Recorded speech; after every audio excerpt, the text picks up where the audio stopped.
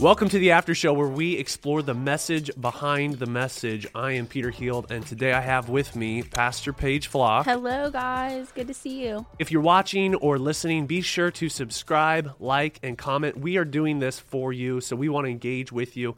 Anything you have to say, any questions, we want to engage with you. So I hope you enjoy this episode. So, Paige, you are the J-High pastor here at Calvary Church. I am. As well as, I would say, the creative mind behind several things that people don't always realize. It's true. So I give you credit for a lot of the new Christmas decorations. Yes. So not that it's Christmas season, but we're getting there, though. We're already thinking about it. Yeah, but first it's fall. So Yes. Yesterday we just had Fall Fest. That's true. So good. What's your favorite fall tradition, or what's your favorite thing about this time of year? Probably apple picking. I think there's something about getting on the wagon, going out, picking them, and then being able to bring them home and bake something.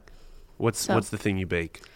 I don't really bake anything. I just like to dip my apples in caramel.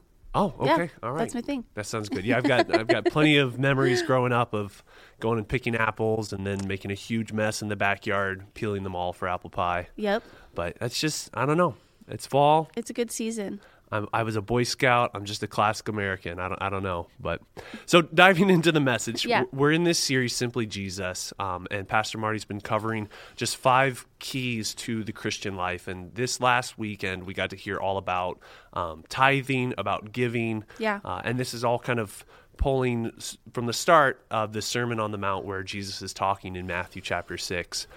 So we both grew up, kind of different lives, different relationships with God growing up.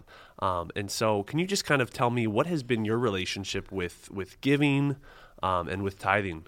Yeah, well, I'm a first-generation Christian in my family, so I did not grow up in a Christian household, and so tithing was never a thing. It was never taught, just stewardship of finances or any of that. And so when I gave my life to God in 8th grade, that was something that was always talked about. And I had never even heard the concept of giving back to God financially. And so that was something growing up that I had to learn and grow into because it had never been modeled for me or even talked about in our household. Yeah. And I would even say there was moments growing up where my parents would realize that I was giving back to church. I was tithing. That's cool. I was stepping into that stewardship moments of being able to go, man, I want to obey God and I want to honor him in everything that I do, where it felt very backwards to my family. Like, why would you do that? Yeah. And so I knew nothing growing up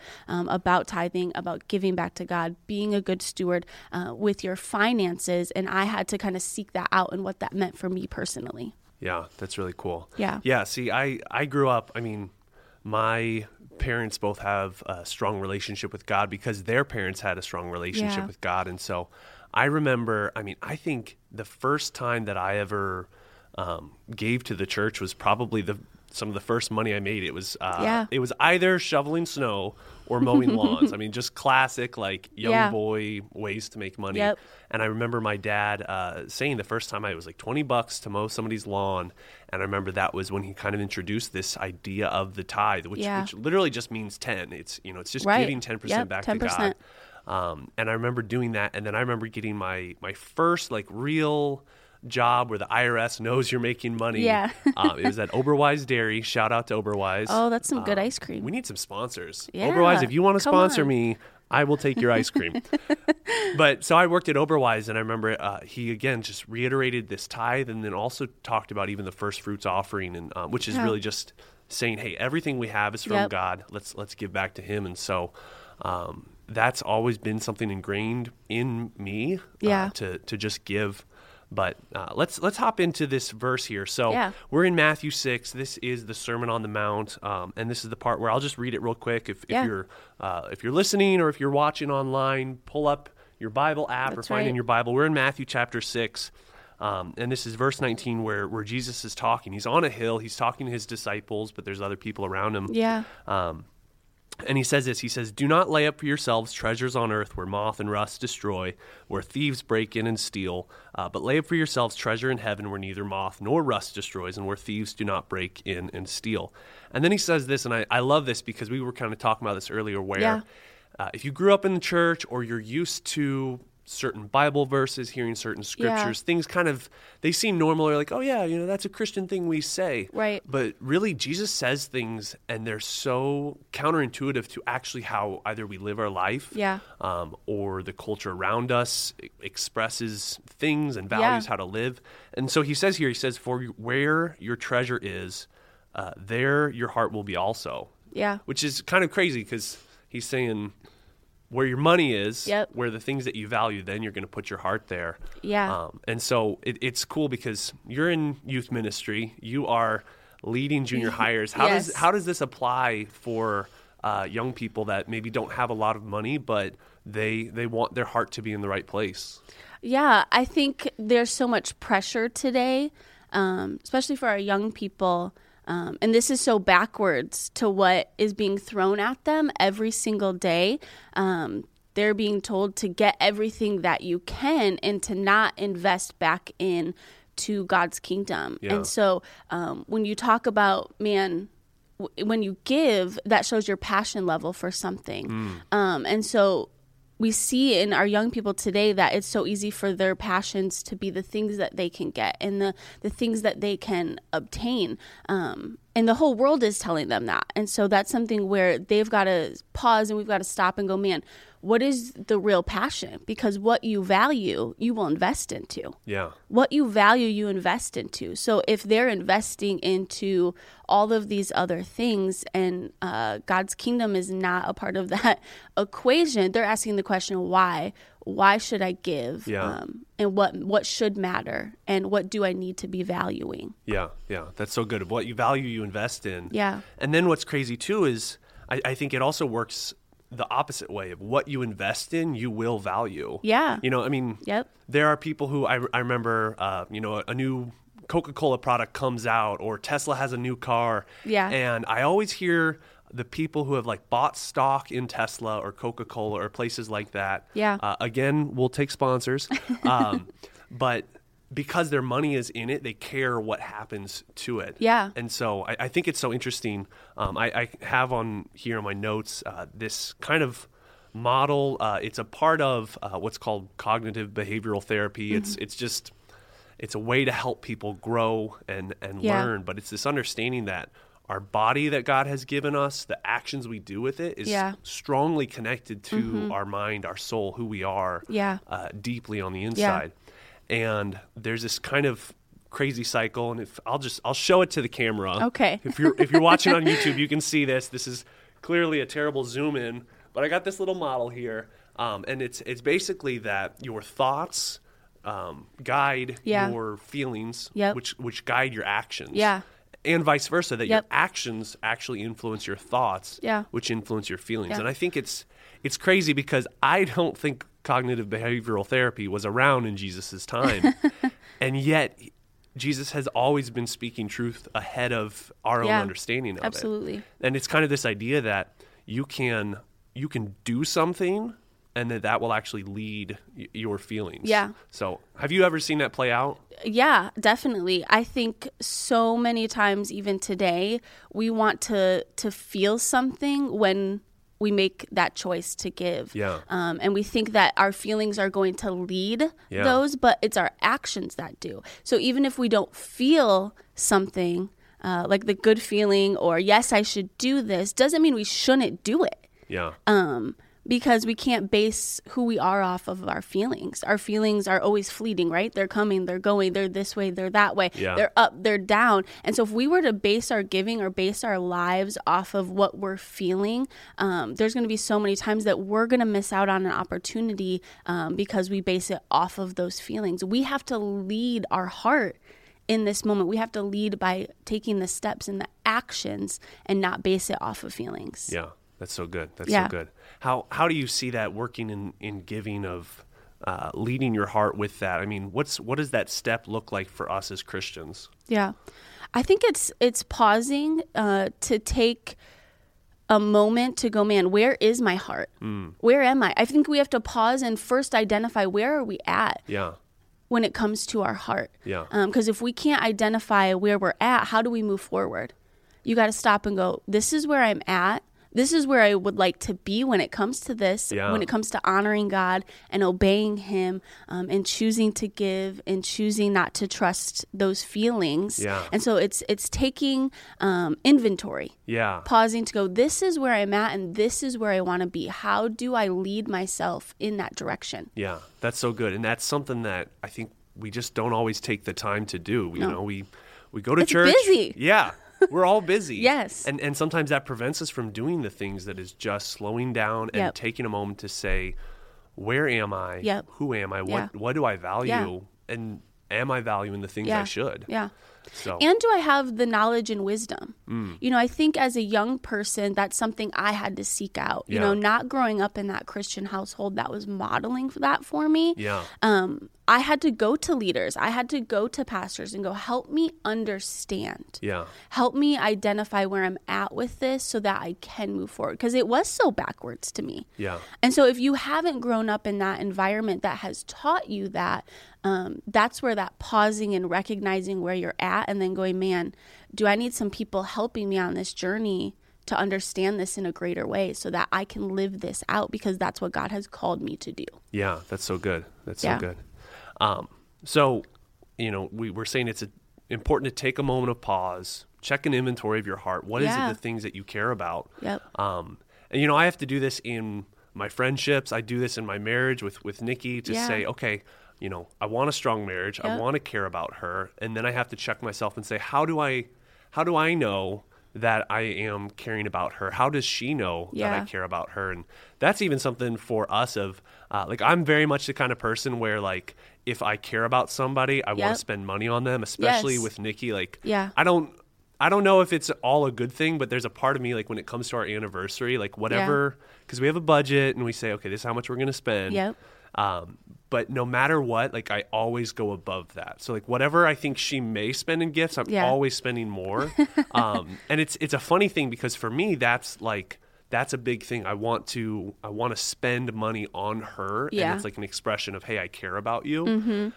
What's funny though is for her love language isn't really gifts. So I'll buy her, like, you know, a nice ring or some sort of jewelry. I mean, usually it's jewelry. I don't know why. But what's funny is for me, it's like, this is a big expression of my love. And then for her, she's like, oh, cool, thanks for the gift. She's appreciative. But it doesn't ring for her the same way. But I think about our relationships with other people, and then of course our relationship with God.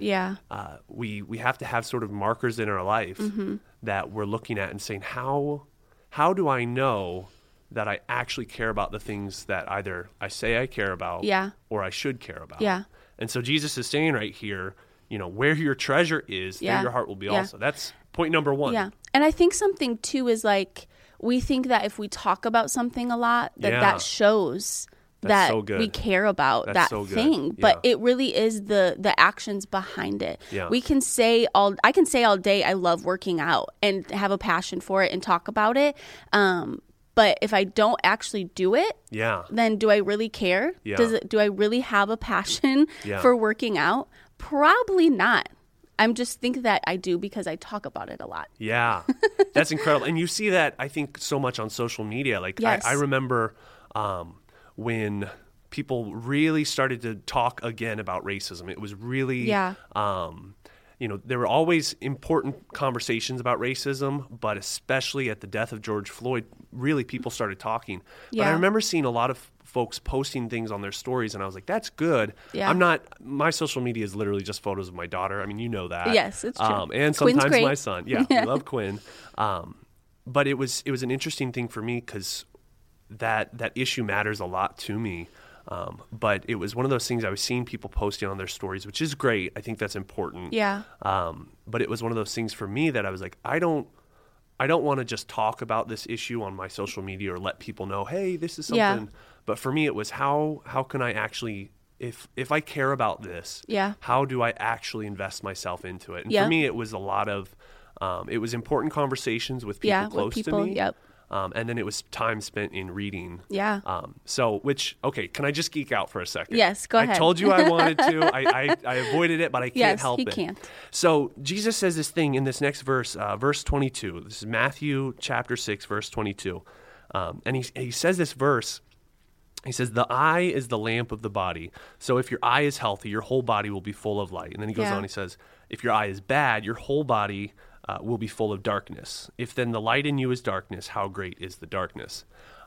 So you know me, I'm a bit of a nerd, and I can't help but look into it and go, what is going on here? And so, again, what I think is so interesting is how much Jesus knew the people that he was talking to and how he could speak to those people in that time in a way they would understand. Yeah. And yet also to us in our time for us to understand. So I started looking up vision and what people thought about what it meant to see something. Because now you and I, we've all done science class. We know that there's light from light or sun or something, and it bounces off of something, and then we see it, right? Yep. Basic science class here. So y'all thought you were getting a theology podcast. Today. Yeah, trust me. Just track with me here. Track with me here. So Jesus is talking about your eye being a lamp. Well, I found out that there was a very common understanding of vision back then because they didn't know about photons and light. Yeah. So there was actually a pretty common understanding that when you saw something, there was actually like fire or something inside of your eyes that would actually kind of leave your eyes and allow you to see it. And then there was also this understanding that the outside of a person, what they looked like, the shape of their body, their face, it would actually reveal things about them in their person, like deep-seated things, which we know that that's not how you actually see. Right. And we know that you can't judge a lot about a person just based on their eye color. Just their eyes, yeah. But that was often something that people believed back then. And so Jesus is using this, and he's talking about your eye being a lamp because nothing leaves our eyes, everything goes into our eyes. But he talks about how if your eyes are bright, that there's something good in you. And I can't help but think, and maybe I'm a little off, and if y'all think I'm crazy, hit us up in the comments, send us an email. But I can't help but think that Jesus is kind of getting to this point of where our attention lies. Yeah. That there's something about if there's good in you, if there is the correct order of love and priorities in you, that it's going to show up in your eyes and it's going to show up in what you actually look at and what you give attention to. Absolutely. And so I think for us as Christians wanting to love God more, I think a lot of the times it takes giving our attention to the right things. Yeah. So, and I think that's where that pause and inventory of your heart comes in. Yeah. Into play as well too. I think you have to stop and go, what is before me? What am I taking in? Yeah. Because that affects who we are and what we do and what we believe. And so many times I think sometimes we just have the wrong things in front of us. If we want to grow in this area of giving, if we want to make sure that our intentions are in the right place, then what are you putting before you that is helping you to grow in this area? Yeah. You have to be intentional with that. It does. That's where the pause and the inventory and choosing to be intentional to what's in front of you. Yeah. You can have so many things in front of you today, right? Like it's so easy. Things are like at you at the drop of a hat. You can look up social media. Yeah. And that's where I think so many other temptations come in to go, this is what I should care about. This is what should matter. This is what I should be valuing. This is what I should be investing into. Yeah. And so it's what are you taking into your life that is causing you one way or the other to invest into this or value this or... Yeah. That's so good. That's so good. So, okay, this whole thing, we're talking about tithing. How do we do this practically? Because you and I, we've been practicing it for quite a while. Yeah. I mean, I don't really have a memory of making money and not giving some of it away. But for those who maybe this is a scary step, this is something that it's an act of faith that they want to do. Yeah. But maybe they haven't practiced it yet. Yep. What are some suggestions you have for tithing of how do you start? Yeah. I think part of that too is making room. So for all of us, maybe you do budget, maybe you don't. But I think it's pausing to go, where is my money going? Yeah. And is it going to the right places? Yeah. Because a lot of the times I find that, in my life, I've had to do that. I've had to pause and go, man, where are my finances going, and are they honoring God? And so it's making room. So if right now, currently, you don't have room where you're tithing, where you're giving in that way to honor, it's pausing and going, where is there room for me to go, hey, I need to cut back on this. I need to cut back on this. Because a lot of the times it's so easy just to swipe your debit card, to go out. And then at the end of the week, you're like, wait a second, where did all my money go? Oh, it went to Starbucks. It went to this. It went to shopping. It went to that. And then again, that's where you're going, what do I actually value? Because your money will show you that. Yeah. And so where are you at financially to go, man, I have to make room for this. It's a non-negotiable in my life. I have to do this. Where do I need to go? I need to pull back in this area and this area to be able to honor God. Yeah. I think that's a great first step. That's awesome. That's so good. And one of the things that I've always heard when it comes to money advice, and this isn't Christian money advice, this is certainly at least secular money advice, and I've never heard Christians disagree with it, but I've always hear people talking about kind of the idea of sort of paying yourself first or prioritizing things that are long-term going to matter to you. Yep. So for the Christians, obviously that's going to be, hey, we need to tithe first, but even in the secular world, it's always, are you putting money into your savings? Are you putting money into like whatever you need to be growing in personally first? And what's interesting about money is it's kind of like time. However much money you have, you end up using. Yep. And however much time you have, you end up using. Yeah. And so it's sort of interesting to me that I think it's, for me, having always tithed, I've always, like 90% of my income feels like 100% because that's what I'm used to. Yeah.